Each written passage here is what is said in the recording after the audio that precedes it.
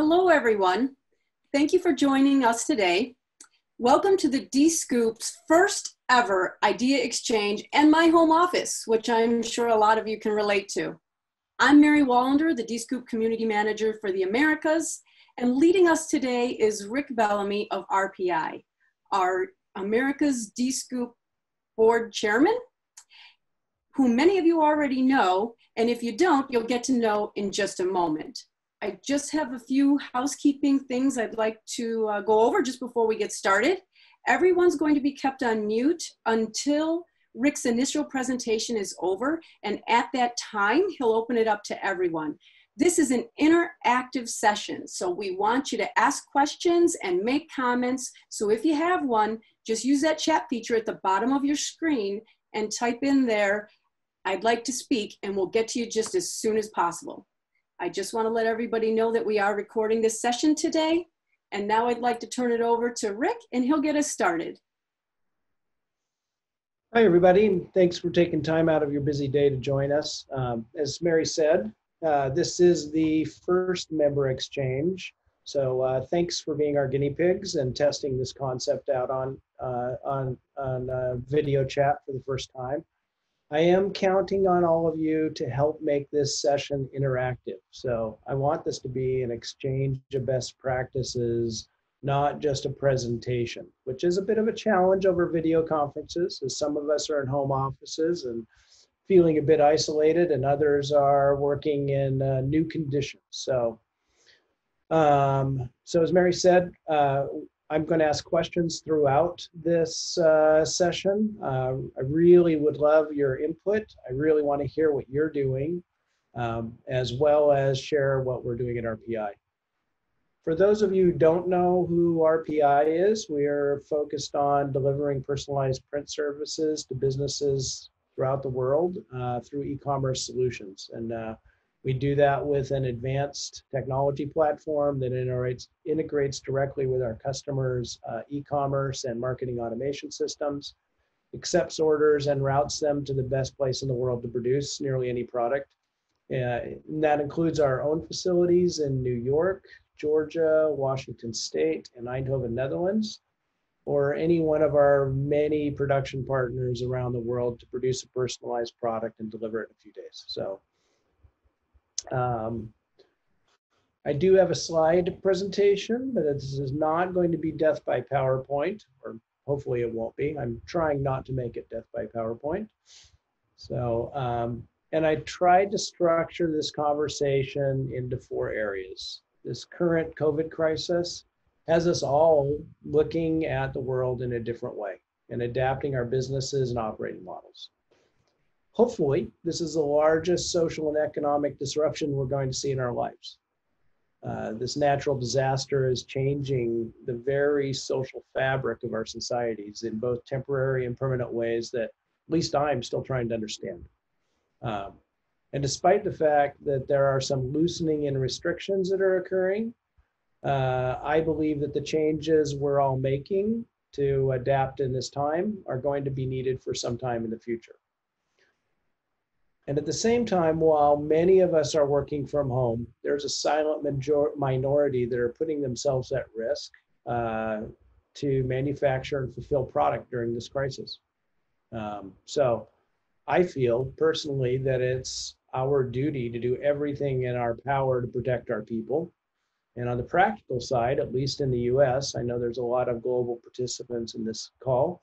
At least in the US, it's becoming a legal requirement which businesses have liability if you fail to follow proper procedures. So the purpose of this session really is to share best practices, hear what you're doing to protect your employees, share what we're doing at RPI, and I've categorized these into 4 areas. So feeling safe, being safe. You know, we learned right away that the bigger issue to actually the processes and methodologies to keep people safe was assuring that they could feel safe inside the facility in our efforts to make RPI the safest place in the community to be. The second one is steps to implement.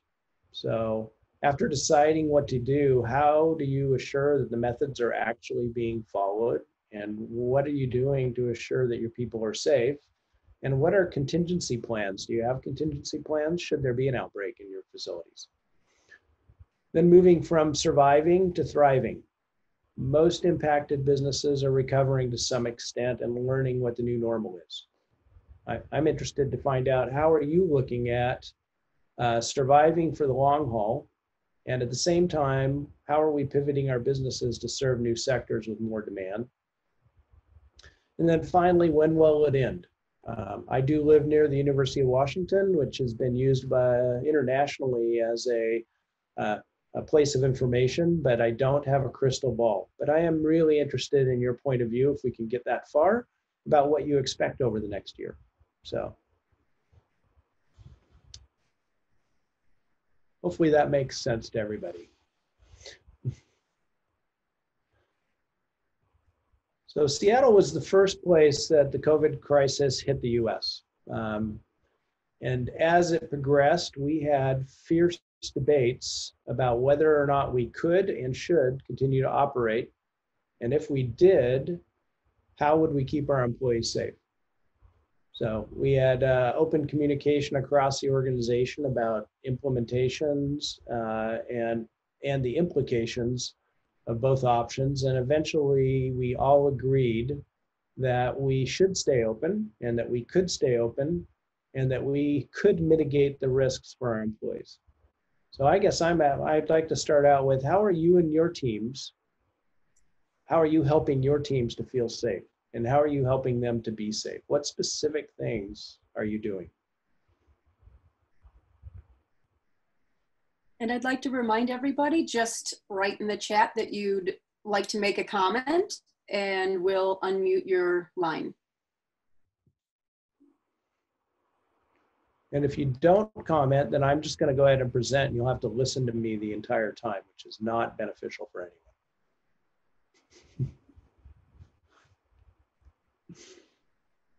Well, I'm going to keep moving then. I'll tell you one of the things that we did at RPI. We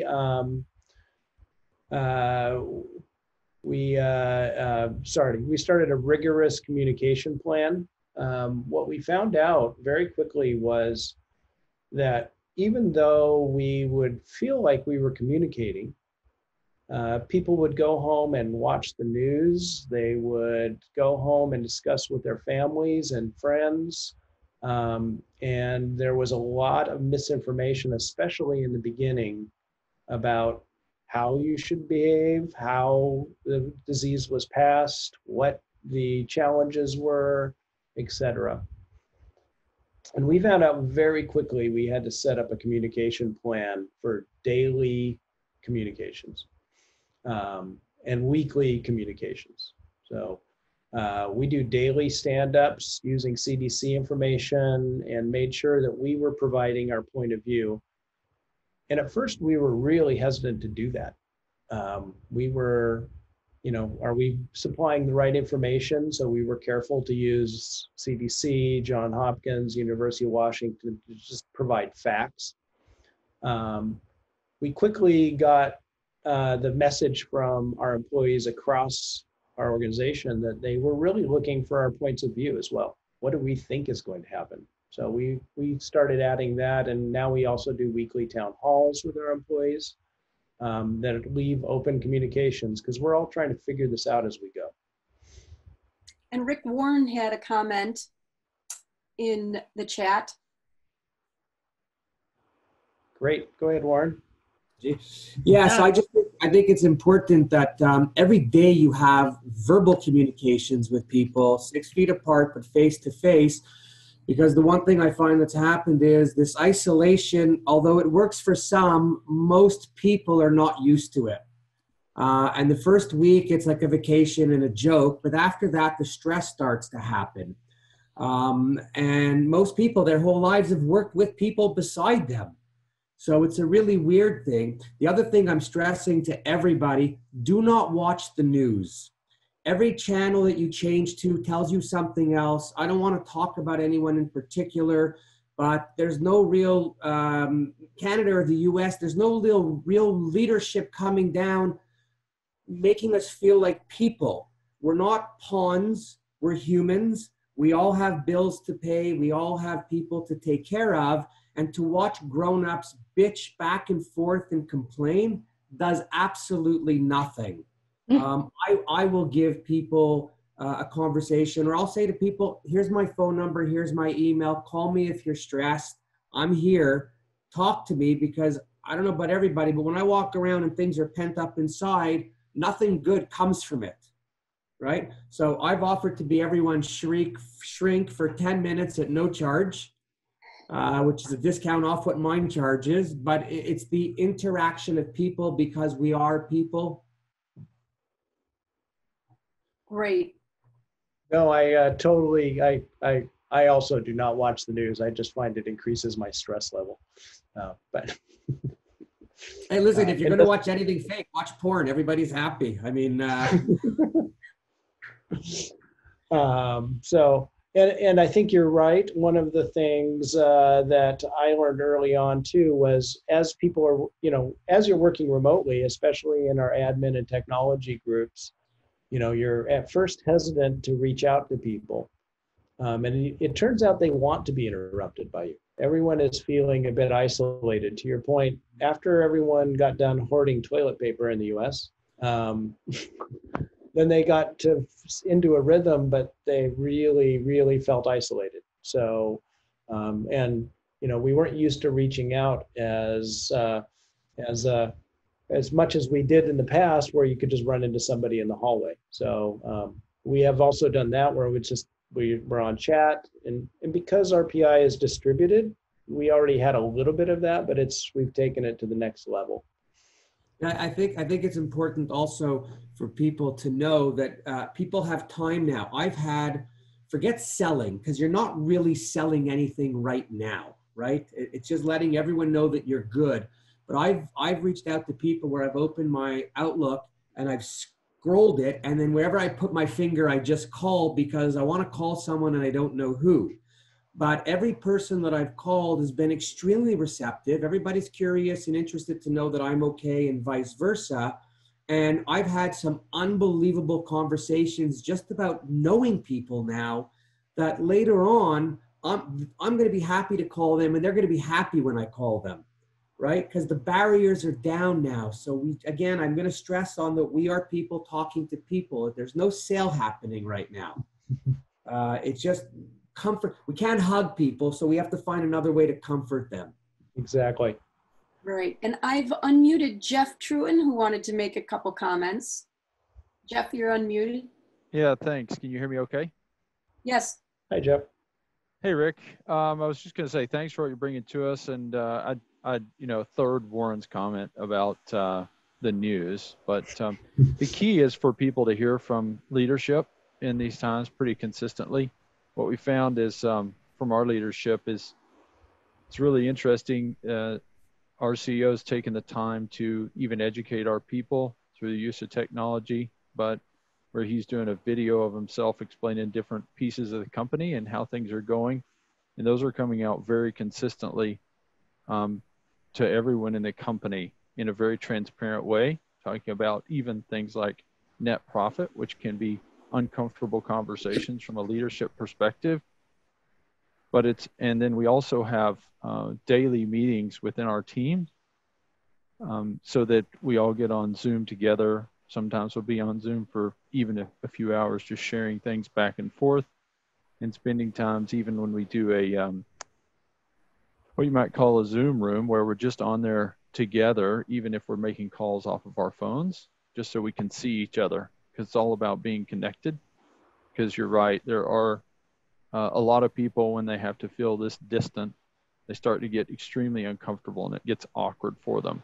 Yep. So the main thing is communication from leadership down, and then even within the various teams within the business on a very consistent basis. It's just what we found. Yes, it is the time when leaders are made, quite frankly, in an organization. And they have to be visible.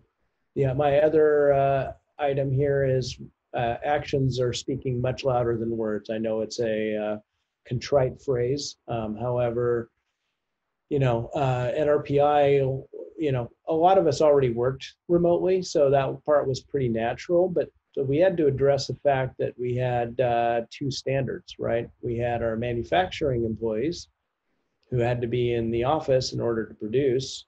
And then we had our administrative and technology people who could, of course, work remotely. And, we communicated clearly that, that we're making this facilities extraordinarily safe. And at the same time, we had to address, well, if it's so safe, why are the admin people not coming in to the office? And so we communicated, which was true. The less people you have in our facility, the less risk there is. And of course, there was a lot of skepticism. And for us, it turned when we had a case where an employee showed symptoms of COVID-19. We immediately asked the employee to seek medical attention and got them out of the building. We found all the people that the employee had been in contact with and sent them home immediately. Of course, early on, the employee was not able to get tested, so we made a call to shut the facility down, professionally sanitize the entire facility, and reopen the next day, with all of the employees that had been exposed quarantined. It turned out that the employee, thank goodness, did not have COVID-19, but our actions, clearly demonstrated to everyone that we were serious and we were putting their safety first. And we got a lot of feedback like, oh, you actually mean it. So it's a reminder that you have to follow your own actions. So they really watch what you do, not what you say. And I don't know if Chris would like to speak, but he made a comment in the chat that, printing is visual, he says. It's very difficult to work remotely, and that they're finding that they have to bring people back in for that reason. Like you said, you have to keep your shop open. Yep. No, it's true. I suspect in the long term, actually right now, we're starting to bring many of our administrative people back, but we're doing it in staggered ways so that there are fewer people in the building and we can remain socially distant. So I thought it was also maybe worth sharing. Our leadership team has adopted 3 tenets during this time of leading during a crisis. So I thought it might be worth sharing. By nature, I'm an optimist. I think most of us who have businesses are optimists by nature. But we adopted a principle called the Stockdale paradox. For those of you who don't know, Admiral Stockdale was prisoner of war in North Vietnam, along with McCain and Charlie Plummer, a whole bunch of actually now quite famous and well-known people. And during that period of time, they came up with some extraordinary ways to communicate and survive, and they all came out okay, and most of them actually came out and thrived afterwards. And when asked, okay, how did you do it? They said, and all of them said, it was a case of realizing the brutal reality of the situation, and at the same time communicating the unwavering conviction that together we're going to get through this. And when asked who suffered the most, he said, oh, that's easy, it's the optimists. The optimists who said, hey, we'll be out by Christmas, were the ones who Christmas would come and then they would not be able to keep going. So we've adopted that at the same time of saying, hey, let's be real with our people and tell them what we think, and let's share with them, to Jeff's point, we're sharing complete financials with people, telling them what it means, and helping to navigate through this. So we also have used another principle that I call productive paranoia. So for those of you who are history buffs, this is a concept that was born by Churchill. And during the beginning of World War II, when France was being invaded, they needed Britain's help. And of course, Britain wanted help, thought at the time was France could never fall. but Britain needed help to make sure that they didn't. But he asked an important question like, okay, if France falls, what do we need to protect the island? What do we need to protect the UK? And the answer came back 25 squadrons. So my question to this group is, what are your 25 squadrons? What do you need if this doesn't go away in the next year? What do you need to survive? And how are you communicating and planning that?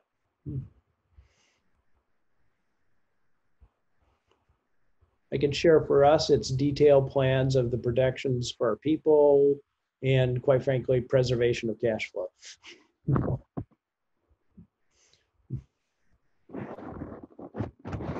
Anyone else want to share? We can unmute you. Not, I'm going to keep going. So anyway, the third principle is fanatic discipline. And this one actually comes from the race to the South Pole in 1912. Roald Amundsen and Robert Scott both landed in Antarctica about the same time with the goal to be the first to the South Pole. Amundsen and his team took the approach of no matter what the conditions were like, 20 miles a day. We're going to do our march. If it's really horrible, it's a lot of work. If it's really good, we get to rest. Scott and his team, on the other hand, took the other method and let conditions dictate their progress. If the conditions were good, they went until they went as far as they possibly could and were exhausted. And conditions were bad, they held up. In the end, Amundsen and his team beat Scott's team to the South Pole by over 30 days, and everyone on Amundsen's team came back alive. Scott's team did not survive. So we use that principle as we're implementing, no matter what the conditions are, what's our 20 miles that we're going to get this week? What's our 20 miles we're going to get today? So that's my next question is your organization doing a 20-mile march, or are you letting conditions dictate it? For us, it's also, we're focusing on the 2-meter or 6-foot culture while we continue to progress against that. So it's hard to get people to stay 6 feet apart from each other. By nature, you just simply forget to stay 6 feet apart.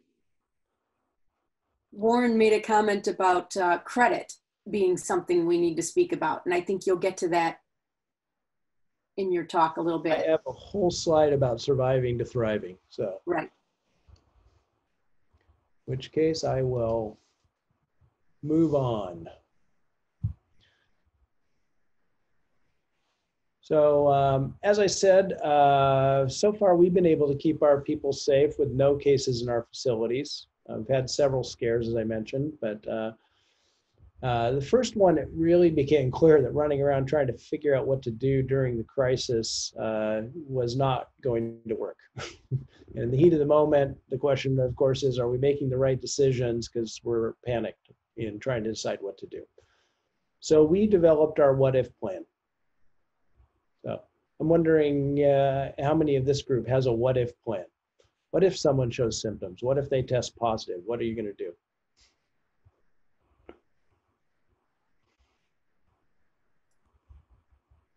Feel free to chime in. Don't be shy. There's plenty of people on here. What are your what-if plans?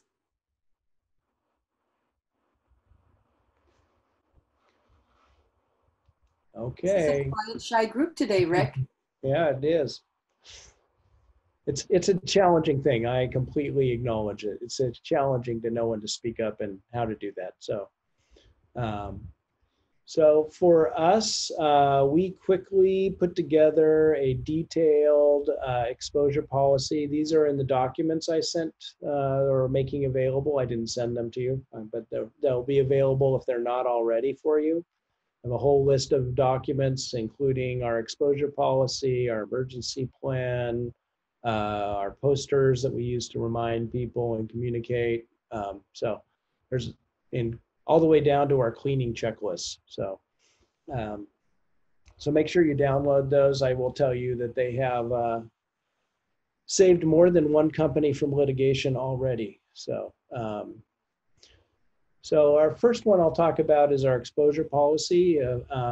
If you or a person you have been in close contact with is showing symptoms of the illness, we ask you not to come into the facility, call your manager, and stay away from work. If an employee at the office shows any symptoms of COVID-19, fever, cough, trouble breathing, we don't care if it's a cold or anything else, supervisor will immediately remove the employee from the facility. They also go and find the employees that have been in close contact and ask them not to return for 5 days. And the employee with symptoms is not allowed to return until they are completely symptom-free for 48 hours. So we're taking a very aggressive view of that, just because of the danger to our employees, honestly. And to counter that for our employees, we have also added PTO, so they have additional sick leave that they can utilize, in addition to the state programs and federal programs in place. So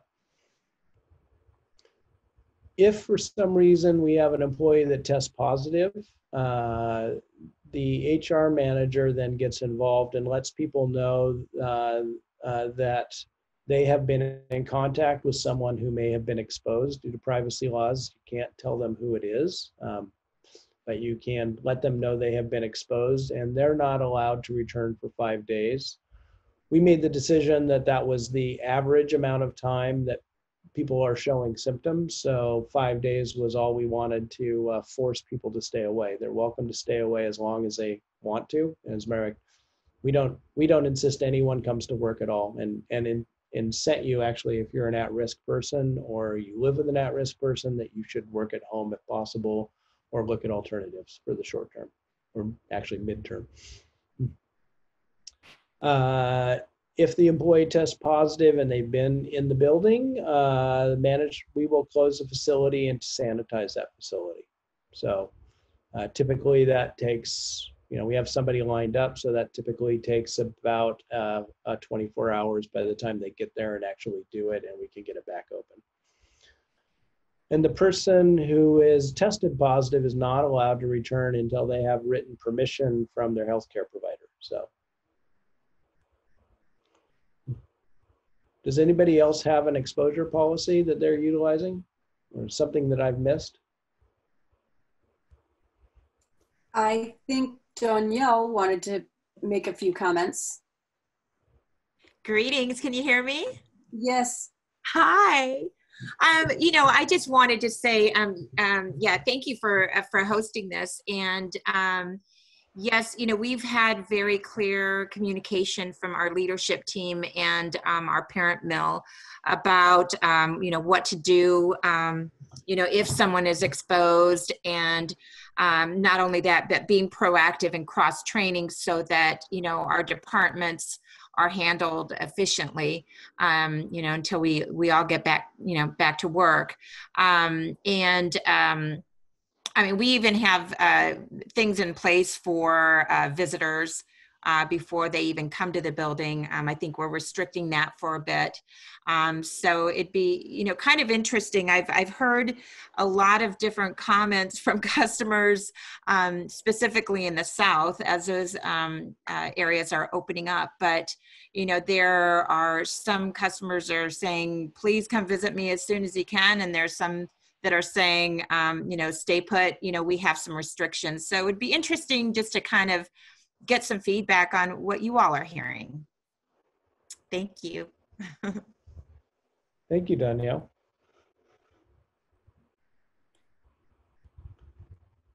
I will tell you, we are controlling site traffic. So we are asking vendors, any visitors, not to come in and visit us. We can do it over video conference.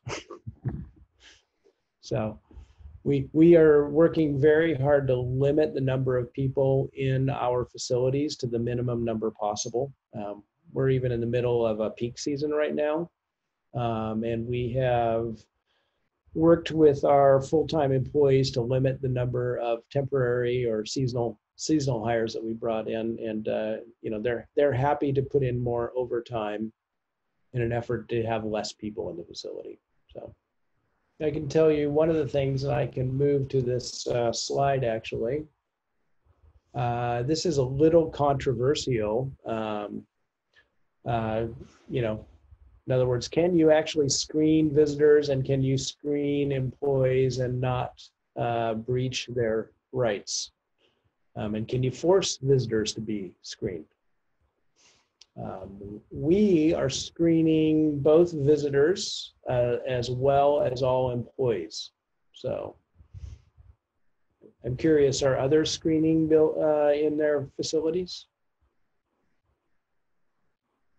I will tell you that we decided it was critical to protecting our people. So it's a requirement of entering any of our facilities, whether you're a visitor, a vendor, or an employee.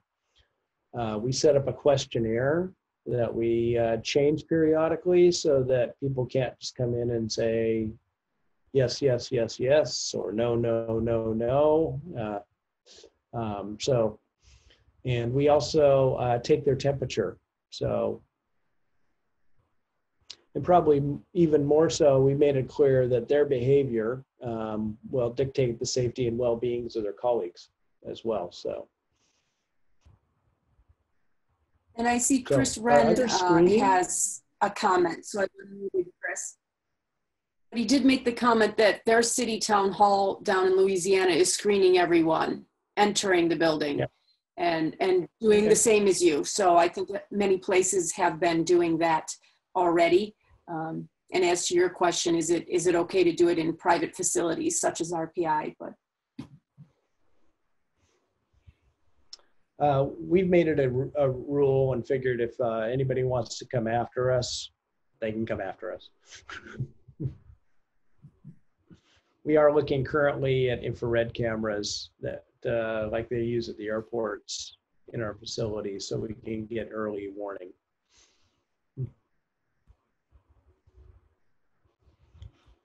Right, and currently some of the new questions that they're asking is about the sense of taste and smell, because that has come to light that is also symptoms of the COVID. Yes, absolutely. And I think we added to the new questionnaire. I'm not sure I sent it to yours, honestly. Yeah. Right. So go ahead. So anyway, one of the other things that we found was that it was important to write down and communicate what we expect, and enforcing those details. So we are requiring masks and have been for quite some time. We also have shields available. We encourage people to wear the shields and the masks, but we insist that they wear the mask. And one of the things that we're finding is that as this becomes the new normal, people start to become more complacent. They start to fall back into their old habits. So one of my questions is, what are you guys doing to help your teams not become complacent and continue to really sweat the details, as I like to say, right? So one of the things we've done is repeating the theme of communication. You know, people need to hear it over and over and over, so we're doing it. We have posters throughout the facility reminding them of the social distancing, protective gear requirements, as well as our cleaning procedures and schedules. So we have professional cleaners who make rotations throughout the factory, so every surface wipe down every hour. And not only that, but as the leaders, we carry around bleach as we walk through our production facilities and wipe things down ourselves too, just back to the action speaker than words. We have created also barriers, so we spread people out so their workstations are never any closer together than 6 feet, usually 12, because when you're actually exerting energy, 12 feet is even safer. And we put up a lot of plexiglass shield as well between stations that can't be that far apart.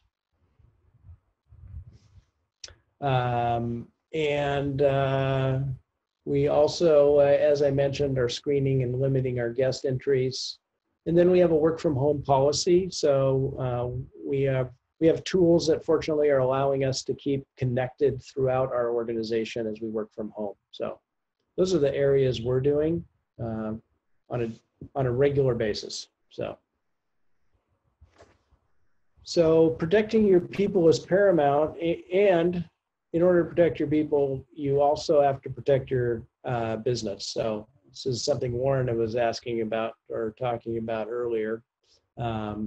So in order to protect your business, for this section, I'm going to focus on cash flow, government assistance, and how we're pivoting the business. In other words, how are you changing your strategic plan, if at all? Some industries are not affected negatively at all.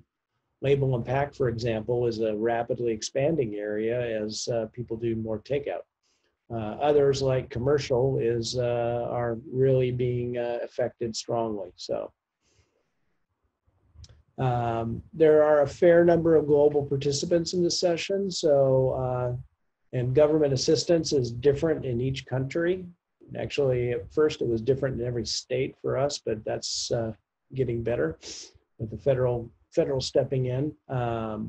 So my portion is I know a lot about the U.S. method and a little bit about the Dutch, but I'm going to focus on the U.S. one. So from government assistance perspective.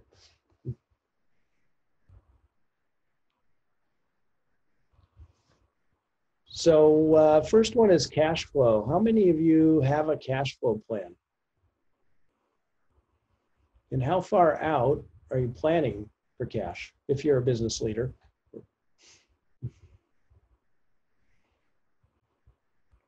I can tell you that I'm a big fan of ITR economists. Their comment is that you should be planning to have enough cash in your business to make it through December 2020. So if you, I can tell you that we immediately went to do a cash flow plan to make sure that we had enough cash to keep us moving through 2020. So Warren actually did a video on what they think last week. Yeah, so I do a video every week on what they think, just talking about whatever I feel like talking about. I don't take any guidance from anybody, so it's really real, and no one pays me, so it's really just my opinion. And I did a video last week because what I'm worried about with people is credit. No one really liked to talk about credit before. Everybody feels a certain need to take the order, maybe look the other way, and I'll deal with it later. But it's really, really, really important today that the rules of the past in terms of who had credit no longer exist. There are no more blue chip accounts. You cannot rely on anyone. You must be comfortable to have an honest conversation and talk about it up front. My first thing is that if people don't want to have the conversation with you or tell you not to worry, get the hell out of there right away. Today is not a time for anybody to tell anybody not to worry. Today's a time when everyone has to understand that everybody is worrying, and we need to work together to add that level of comfort.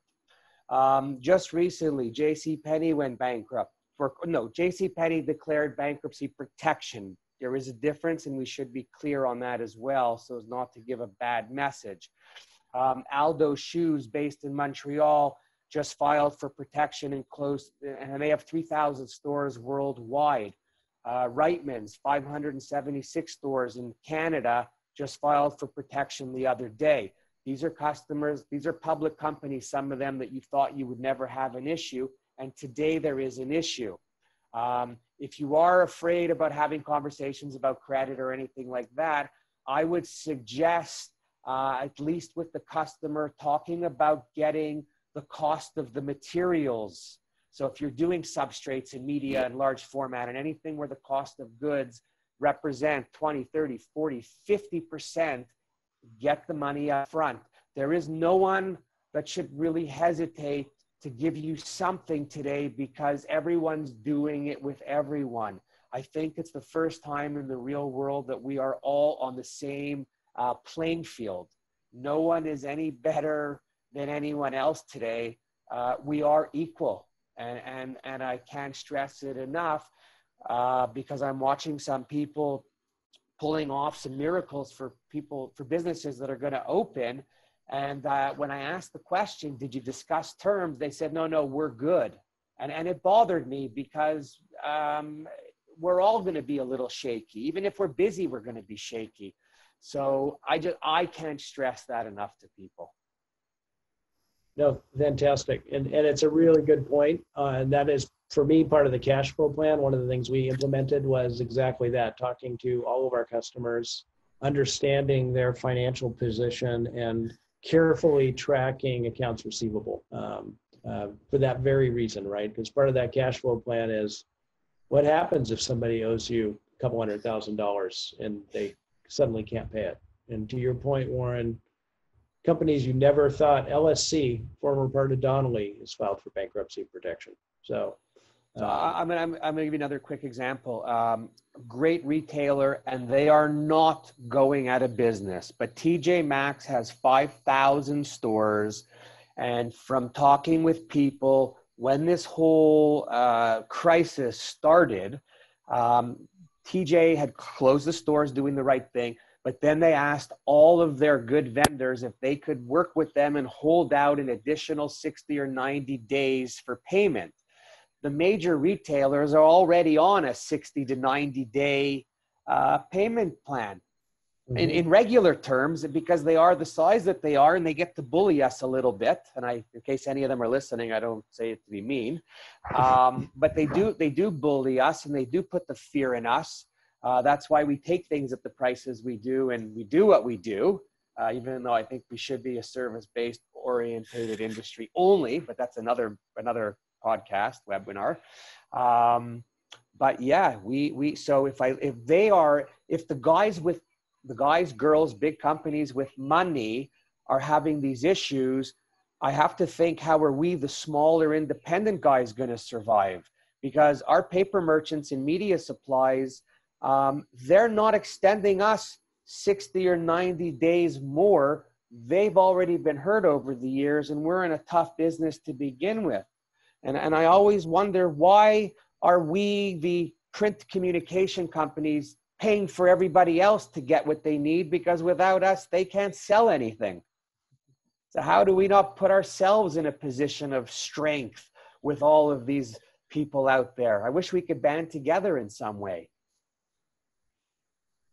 So no, that's it. I like that because yes, it is. It's a question for the group too. Do you have suppliers that, or do you have customers that are delaying their payments to you? Are you already seeing those requests? I know it's a standard thing too. Many customers just in these crises call up and say, "Oh, I need longer terms." Whether they do or they don't. So it's important that we watch, because I always like to help those that are truly in need, because I believe what goes around comes around, and pay it forward. But I'm also weary of some of those who take advantage of the situation because they can. Right? This whole episode is really about a world reset, in my opinion. A world reset, people coming back together, people dealing with the basics again. If I could just even say at home, people have had dinner with their entire immediate families in the last 2 months more than they have in the last 10 years, other than the holidays, right? Kids are now talking to their parents more because they're there, and everyone's in a more relaxed setting. When everyone's coming and going all day, home from work, home from school, no one wants to talk. I'm trying to look at this in the best way possible. Have a smile every day. Try to calm the ones that are stressed out. People ask me how I am. I always say, I'm doing good. It could be worse. I don't give another answer that's more negative. We don't need more negativity out there today, right? It's a scary place. And we have to set the example for the younger people, because this is most of their first time dealing with anything of this. I mean, it's our biggest thing. It's our biggest magnitude issue ever, but we've had 9/11, we've had SARS, we've had H1N1 or whatever they call them.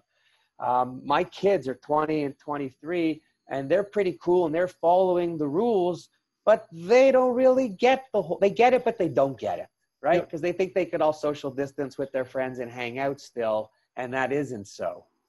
So, no, it's a good point, and and you're right. Lots of us have been through many recessions. For example, I deal with a lot of CEOs that are millennials, and especially in the e-commerce world, and they call me frequently to go, how do you handle this in a recession? Because they've only known growth, honestly. We've had the longest section of growth in our Western economies ever. So there's a lot of people out there who just don't know how to deal with these kinds of crises. So it's a good point to be a leader. Good news is that my belief, unlike the 2008-2009 crisis economically, that this is a natural disaster, not a broken economic system. And as long as governments continue to be aggressive in their management, what typically happens in economies after a natural disaster is that they return to the fundamentals prior to the disaster. So it won't happen immediately. It takes time to dig out. But once we get back to a new normal, the belief is it's not a broken system. So that's good news. In an effort to keep us moving, do people have questions about the CARES Act in the US at all? Doesn't appear there are any questions, so I'm not going to spend much time on it. If you're a business owner, you probably and have less than 500 people, hopefully you've applied. If not, there are more funds available in the second tranche in the US. And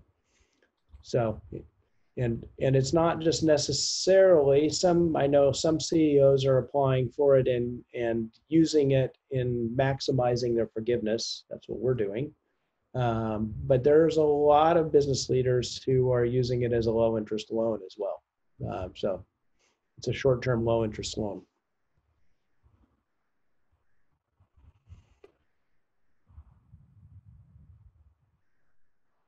It is if you're not following it, it's a bit like building an airplane after it's already taken off. The rules are changing on a daily basis still, which makes it challenging to keep up on. Also, if you have not applied and intend to, I would recommend a regional lender that has a relationship with a small business administration. The larger banks are not particularly well suited to work through this. So I guess my next question for this group is, have you considered or are you making strategic pivots in your business? So as Darwin said, it's not the strongest or fastest that thrive, it's the species that change the fastest. So are people making strategic pivots in their business? And I know some are, because Danielle or someone posted in the chat that they think that the key is cross-training. So now's a good time to be cross-training your employees. Yeah, I'd love to hear more about that. Hi, Mary. That was actually Danielle. It was me. You know, I basically in the different departments as as some folks are doing, as they're, scheduling people on different days, and, until we kind of get back to normal, some type of normal, there's, so folks that may have done, say, one job in particular, call it receiving, are now cross-training into like a shipping mode or into our production facility. So we're just making sure that, the amount of employees that we have, that all the cross training and efforts are being made. So, in case someone, does get sick, thank goodness we haven't had any of that, but, or is called off because they have a family member or something like that, that we're in capacity to react and move people around to, keep the business going. I mean, that's the important thing. And, the surprise, well, not even the surprising thing, but the wonderful thing is that, everybody's on board. I mean, there is that whole feeling of, hey, we're in this together. We know that we're handling a little bit more responsibilities than we have in the past, but, how do we make this machine continue to work? So, that's been a really good thing. No, that's fantastic. And yes, we've seen the same trend towards more generalism in our activities, meaning, I'm not limited, my employees are not limited to just their job. They're spreading out and learning each other's. And in many cases, I'm hearing and seeing we're actually more productive on the administration side when we don't have to commute as much. And those that are commuting are very pleased with how quick it is. I'll second that.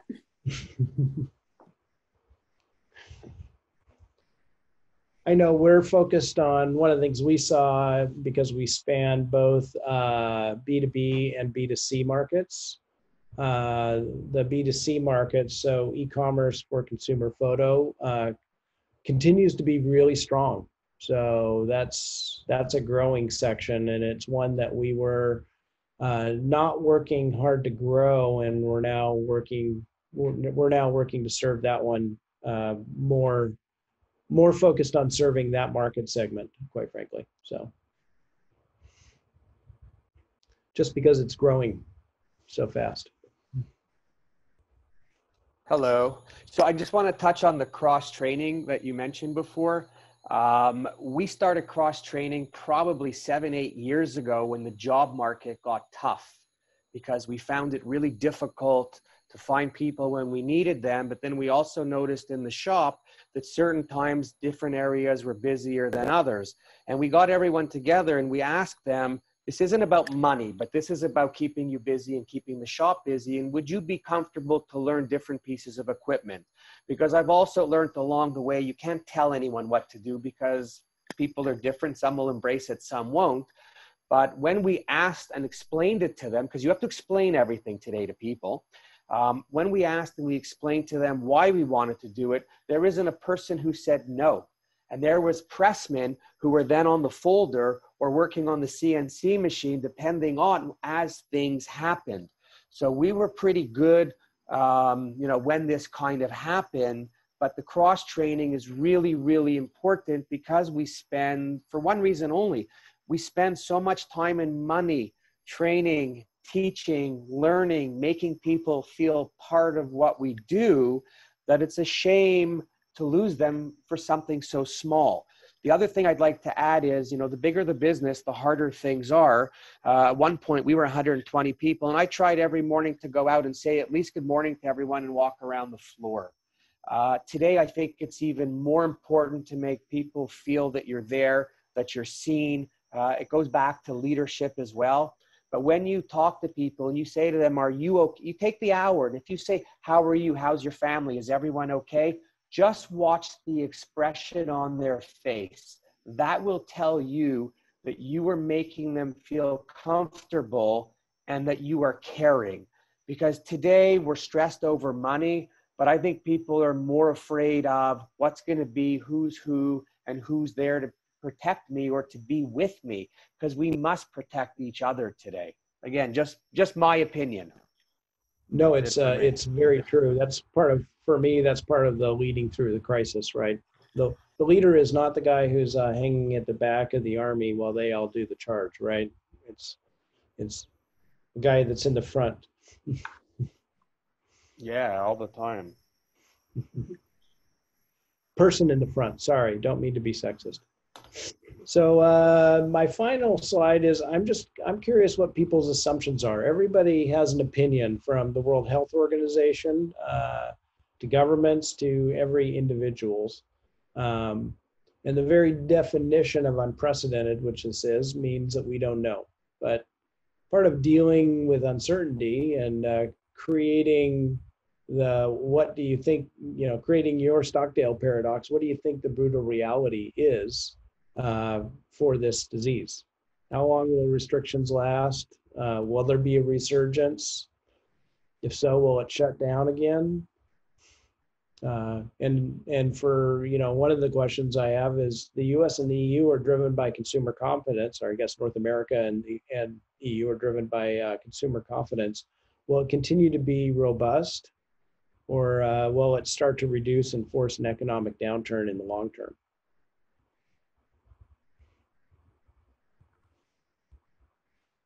Anyone can feel free to chime in.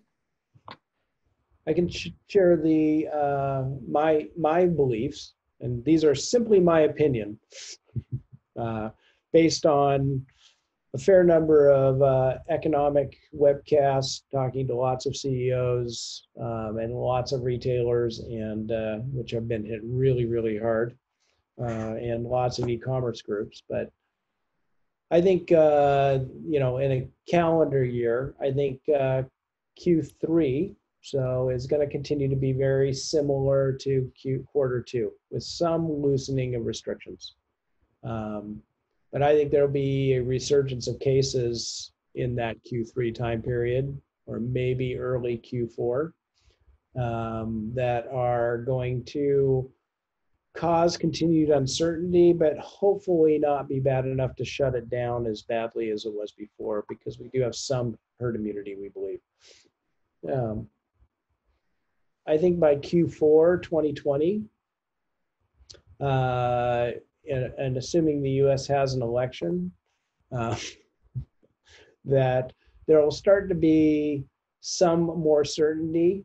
But I think consumer confidence is going to be very low, because unemployment is going to be extremely high still. It's going to take a long time for employment to grow back. And then my premises are built on the fact that by Q1, probably the end of Q1, the vaccine becomes available. There's a lot of progress being made by at least 3, if not 4 groups on vaccines, and some of them are really exciting new engineering methods, but I think that they'll be widely distributed by the end of our Q1, is my hope. So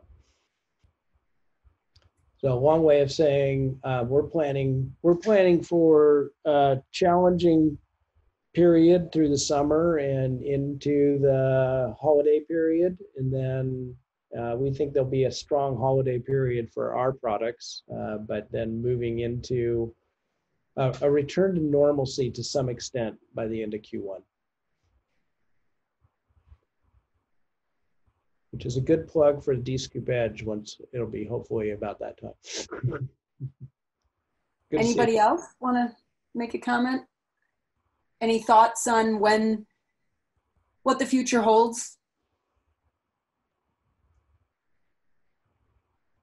Well, if not, hopefully this has been helpful. I definitely want to thank you for your participation, and send out my best hopes for all of us to adapt to this new world, and that we can all move from surviving to thriving, and remain connected to the people you care about, and the people around you. So thank you very much, and I'll hand it over to Mary. Well, first and foremost, I really want to thank Rick Bellamy for hosting today and taking the time to prepare his presentation for the session. As this session ends, you'll see that Peter added a link to the chat button. That is a link to just a short questionnaire. There's just 3 short questions. You can click on it now and answer the questions quickly. We really appreciate if you take the time to do that because it helps us improve, learn what went well, and it'll tell us what other topics you'd like to see this type of format again in the future. You'll also be getting an email within a few hours of this call ending. The survey will go out in that, along with the materials that Rick was using and discussing during this session. Last, the recording will go up on dscoop.com within just a few short days. So with that, I just want to thank everybody for taking the hour to attend with us today, and please stay safe. Thanks very much and enjoy the rest of your day. Thank you all.